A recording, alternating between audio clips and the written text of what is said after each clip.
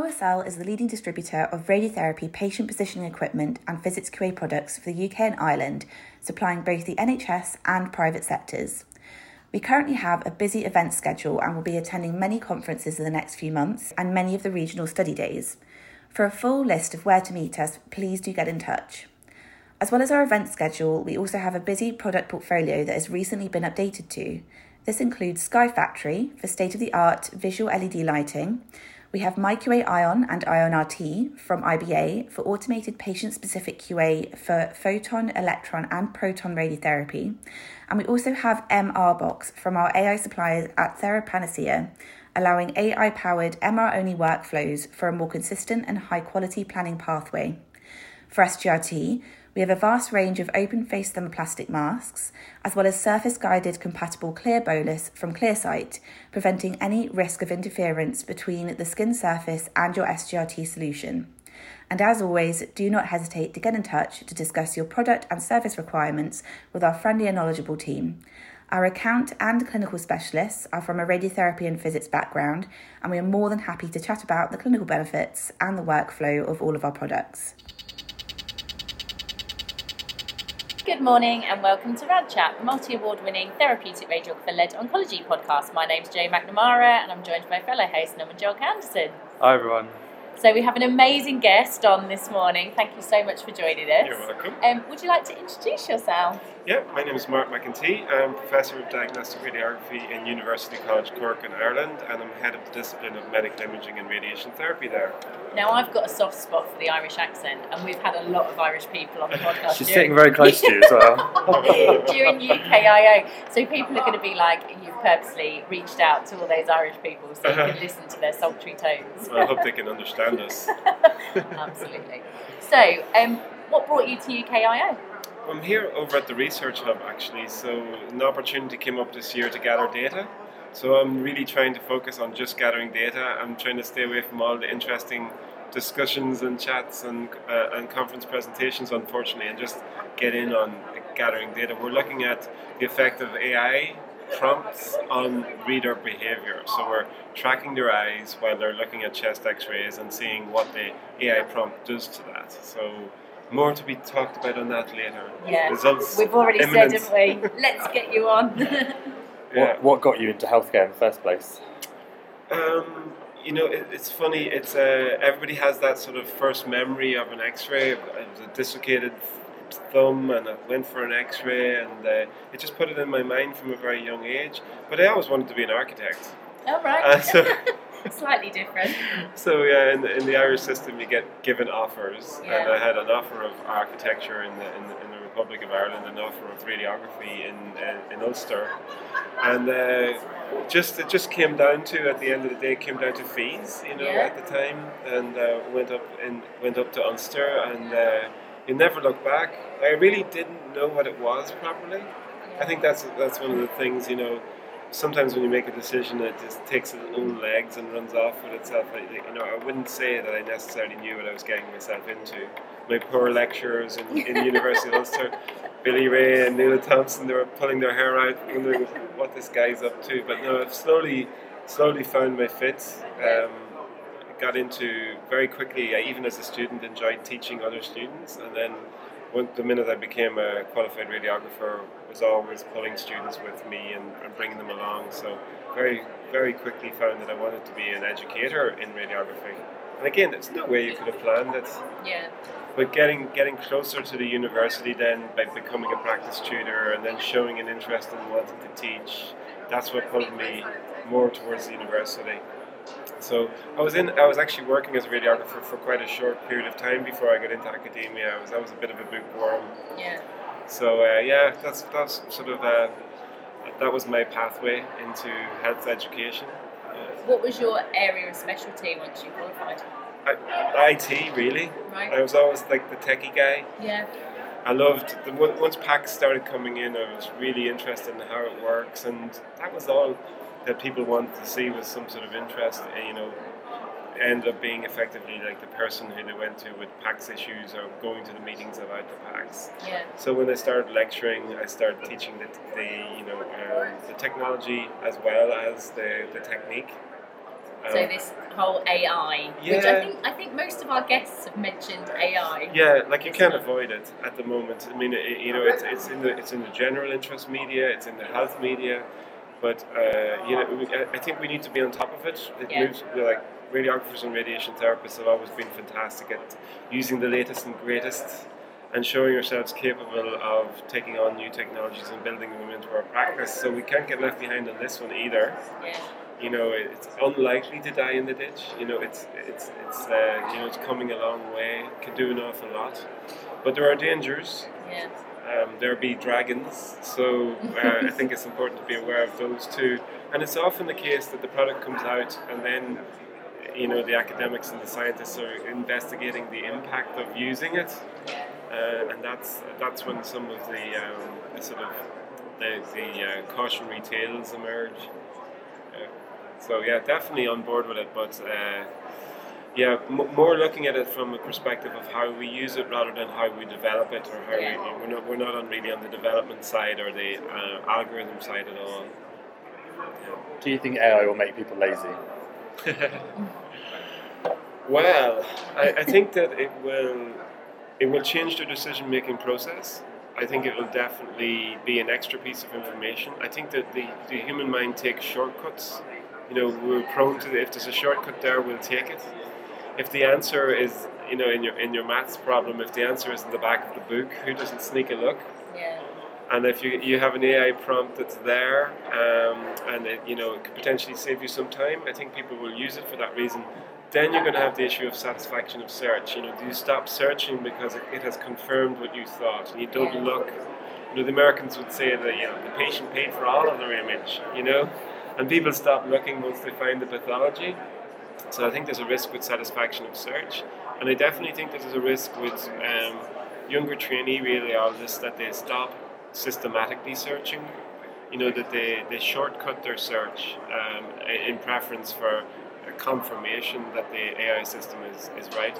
But it's only ever going to be as good as its training set, and the training sets will have flaws in it. We know about the inherent biases within all training sets.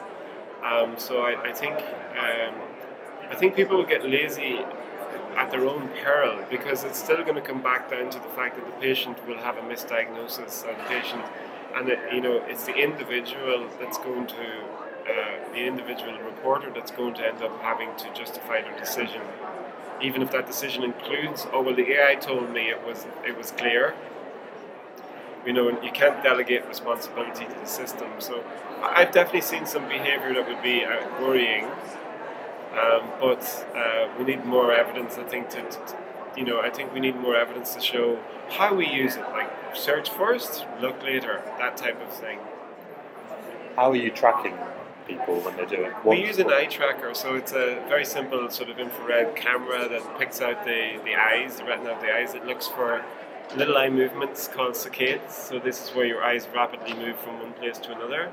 And then we look at fixations. So that's when you stare at a thing for a certain length of time. And a combination of the statistics of saccades and fixations and the movement between fixations gives us information about how they're searching, what directions they go, where they go first. Did they go to the prompt first, or did they go to the cancer first, or how long they look? That's a big, how long have they searched for? When did they give up? All of those sort of things. So it's basically a fancy infrared camera that sits in front of their eyes and monitors them as they search on the X-ray. So interesting. Yeah, it is. Yeah, they're heavily used in advertising and marketing and web development to see where people look on a website. But they're less so used in radiology. But when we do use them, they always add something extra to your methodology. We could do our research with just looking at search time. How long does it take? And I think there would be a big difference. I think AI does shorten search time.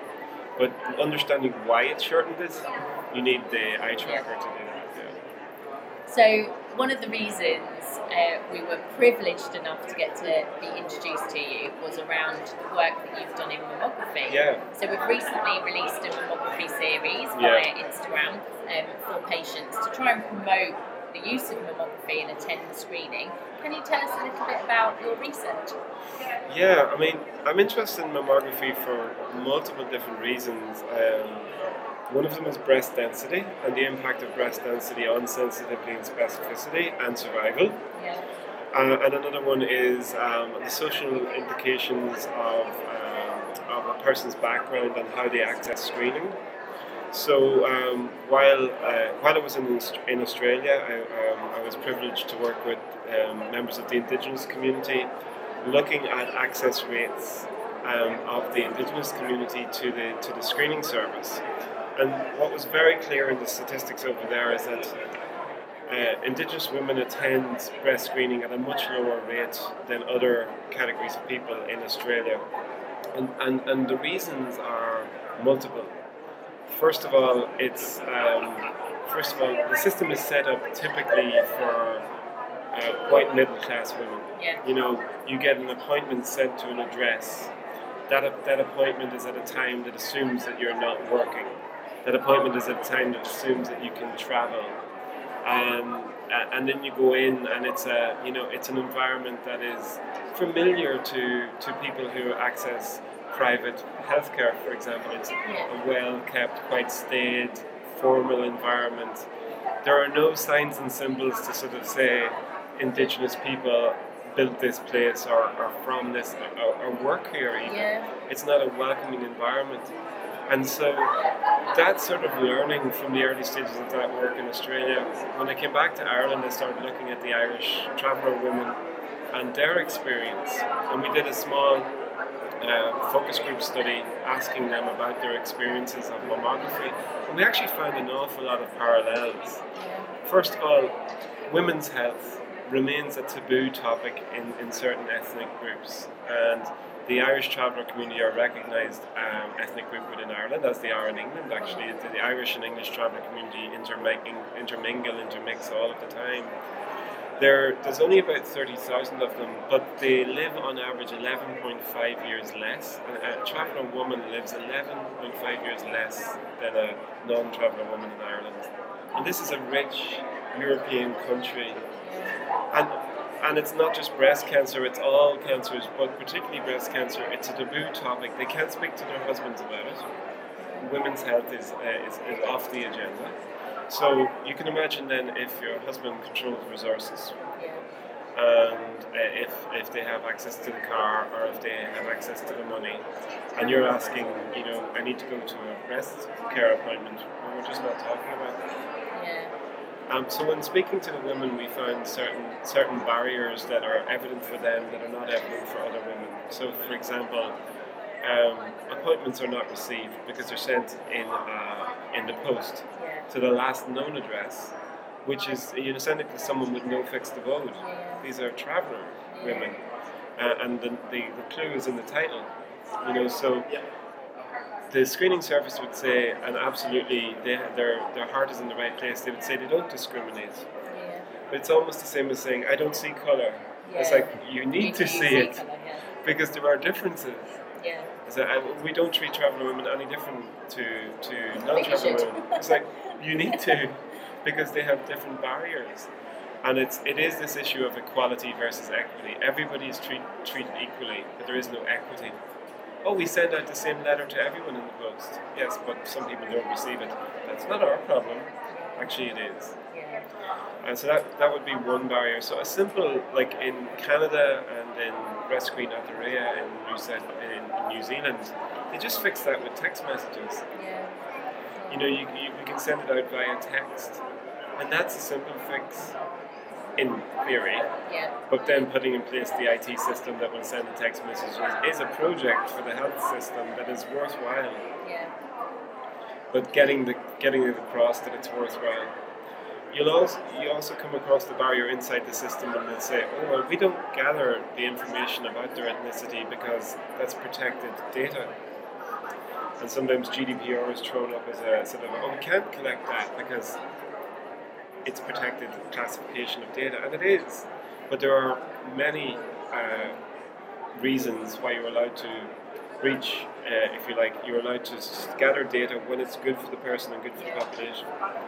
So I think there's a discussion to be had about, looking after minority ethnic groups, and to know about them, you need to gather data on them. So those barriers, at the very simplest point of not receiving your invite, are there.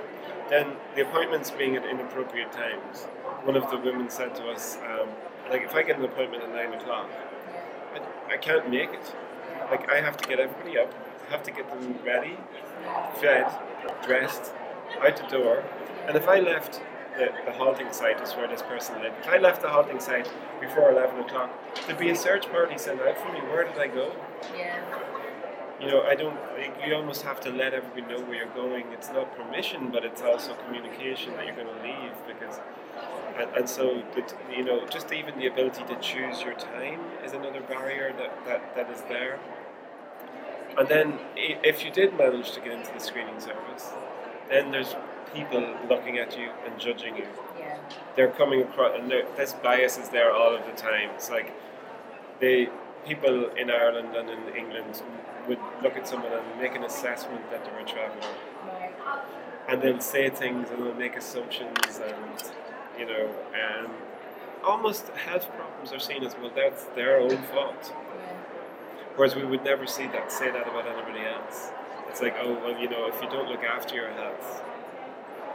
So when they're there, they feel judged, they feel looked at, they don't feel welcomed. One woman told a story of, being asked for her address, 4 or 5 times, and being sent away because she couldn't give them an address, and therefore they wouldn't follow up with the appointment. So what you need is an understanding that people will come from different backgrounds. One of the suggestions that came out of the Breast Screen Canada and Breast Screen New Zealand and Australia was this idea of bringing the service to them. Mobile units. Yeah. And having a day in which you're there with your sisters and your cousins and your aunts, and you just go in together. You're not judged. Yeah. You can have some fun around it.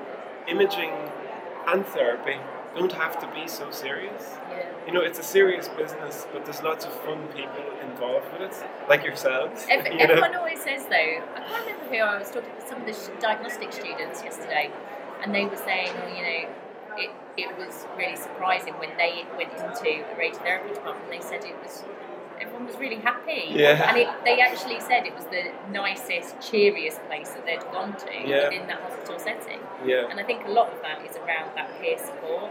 The fact that people feel quite isolated, potentially going through a cancer diagnosis and a pathway, and then they get somewhere and everyone's in a similar situation, that they automatically have a bond because they're sharing similar emotions and feelings. Absolutely. And I think being with people who understand your background and your journey it makes it easier for you. So if you're in there having a breast screen and there's another traveller woman beside you, you understand the difficulty of the fact that you're probably going to be you can talk about this to other women, but you can't talk about it to your partner. There's a high there's large levels of domestic violence. There's difficulties with accessing services of other types, follow-ups. You go for your screening, you get your diagnosis. Cancer is there are beliefs in many cultures that cancer is contagious, or that you did something to bring it on yourself, and so you don't get the support. We hear stories of people saying, well, the reason why this happened to me is because I breached some rule of my community, and so they feel almost a guilt at the diagnosis. But having other people around you that understand that can be there, and the peer support, as you said, would be really critical for Indigenous and traveller women. So I think it's a real area of need. Now, we only scratched the surface on this. We haven't implemented any solutions whatsoever. I have spoken to the screening service, and they are on top of it. They say they have plans in place, and that things will happen, and we look forward to seeing those. But it's like any simple solution to a complex problem is usually wrong. Yeah. It's a complex solution with multiple layers to it. So Yeah, I think you touched on some really important factors. So, for example, in Australia, I think there's over 120 different dialects for Aboriginal people. Yeah. You know, that's going to have a huge barrier for people for accessing care. Then women also do the most unpaid social and healthcare work, looking after families at home and stuff like that. Yeah. There's so many different things that we just don't consider. I think we definitely have to get you on for a full hour.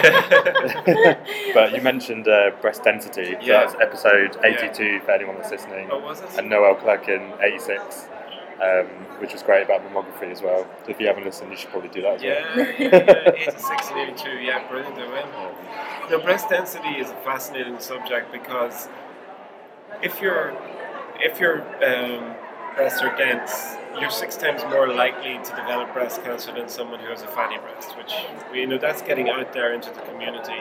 And now what we've seen in across the United States, pretty much every state now, thanks to the work of advocacy groups like Are You Dense and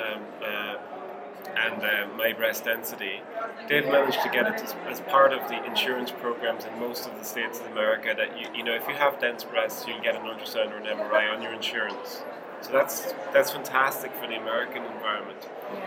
But one of the big issues is that women aren't being told that they have dense breasts. So and one of the fears is sort of this patriarchal, but actually nowadays it's matriarchal because healthcare is mainly female. This idea that we don't want to tell you that because you don't need to know that, because what are you going to do about it? But time and time again we'll say to people, patients are the best advocates. If you tell someone that they've got dense breasts, they will find out what that means. They will understand what it means and they will make their own decisions. Some people will choose to do nothing about that. Some people will choose to investigate that further. That's their choice.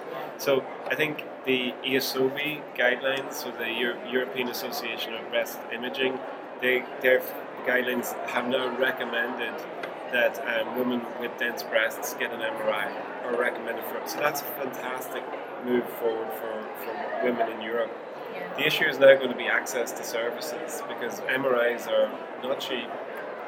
They're fully occupied at the moment.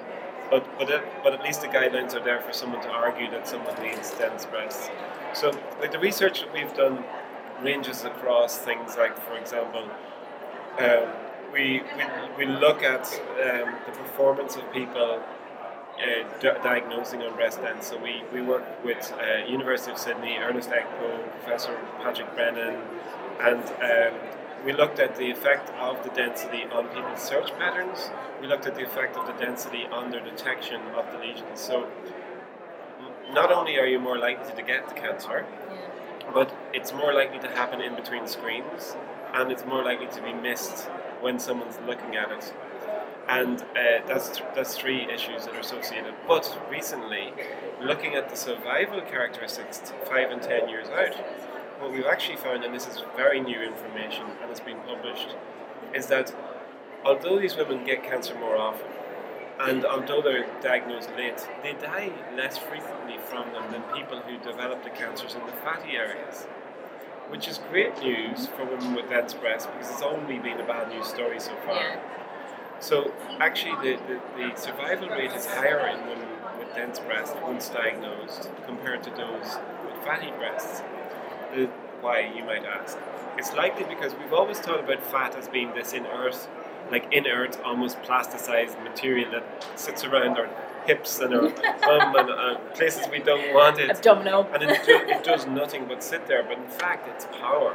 It's energy. Anybody who's on the keto diet will know, where are they getting their food from if they're not eating carbs? Well, they're getting it from their fat. Your body will use that, especially an anaerobic cancer that's not getting a blood supply. It will pull it from the fat. So what's likely happening is that these tumours in fatty tissue have more survival ability, longer longevity, more resilient than those that are in dense tissues. Although the dense tissue gives them an architecture to grow, it doesn't give them the power source that they need. So we looked at the forest plots of survival there, and I think that's a good news story among the breast density worries, that if you do have dense breasts and you are diagnosed, your likelihood of survival is actually higher than someone who has fattier breasts. I don't know, I always try to say around breast density, there aren't very many good public health messages in it. Yeah. Because being overweight pre-puberty is protective, but then being underweight post-puberty is protective. Who does that? Yeah. It's not that common. It's exposure to estrogen that seems to drive the density all throughout life, so exposure in the womb. Larger babies have denser breasts. Like, none of these things can be controlled. The only things that can control your breast density are exercise. Yeah. So, less alcohol. Like, these, we know about these things already. Breastfeeding more for longer with more kids, and having kids. So some of these are lifestyle choices as well. Like, so yeah, you know, if a woman who breastfeeds multiple kids is going to have lower breast density than a woman who has no children. And it's like with some of the words that are used around this. So nulliparity, having no children, is heavily associated with having dense breasts, and that increases your risk. So very few good public health messages around this. Not much you can do. A little bit that can be done, but I think it is good news that the screening services there can find these things, get screened, check your breasts, know your own breasts. Some people have lumpy breasts, and that's the density that they're feeling. Yeah. But at least if you know your own, it's a good start. And then when you get an appointment for screening, go. One question. Ask that question. Yeah. Yeah, absolutely. Do I have dense breasts? And the answer might be yes, you do, and there's not much we can do about it. Well, actually, you can get an ultrasound. Some people might have the resources to pay for that themselves. Others, it might be covered with their insurance. You can be more breast aware. We have done some work with two students actually called Raducational. Yeah. So they do a lot of social prescribing, and often diagnostic radiographers, mammographers, sonographers don't necessarily utilise that as a learning opportunity for patients. So when you're talking about breast density and talking about alcohol reduction, exercise, that would be the perfect opportunity, wouldn't it, if you're talking about dense breasts, what the impact of that is, but also some social prescribing as well at that time. Absolutely. Now we have that moment in which we have the person's total focus. At that moment, they're not thinking about anything else other than their breast health. You know, because it's very hard to focus on your health, but when you're getting your breast x-rayed in a mammogram, you know, you're naked, you're alone in many ways, and you're thinking about nothing else. And that moment is a great moment to sort of speak to people about this who have their complete focus. But I think that every opportunity should be taken. You know, it's such an important area. One of the real risks here is that if people don't attend the service, you know, there's a constant risk-benefit analysis, economic analysis going on in the government in the background. You know, it costs more if you don't attend. It costs the service more. And I mean, that might be a small consideration, but it's important that we keep these services by using them and attending. And if you're younger and you're worried about this, you know, speak to your GP. Younger women often ask, like, why don't you do mammography earlier? And it's useless usually because the breast is too dense. So in that case, things like ultrasound and MRI are very useful. If you have a family history, an MRI is more useful. Well, we can't wait to get you on for a full episode because I think we have so many more questions to ask you. But this is just like a taster for people. Well, thank you. It's been great to speak to you. Thank you very much. Thank you.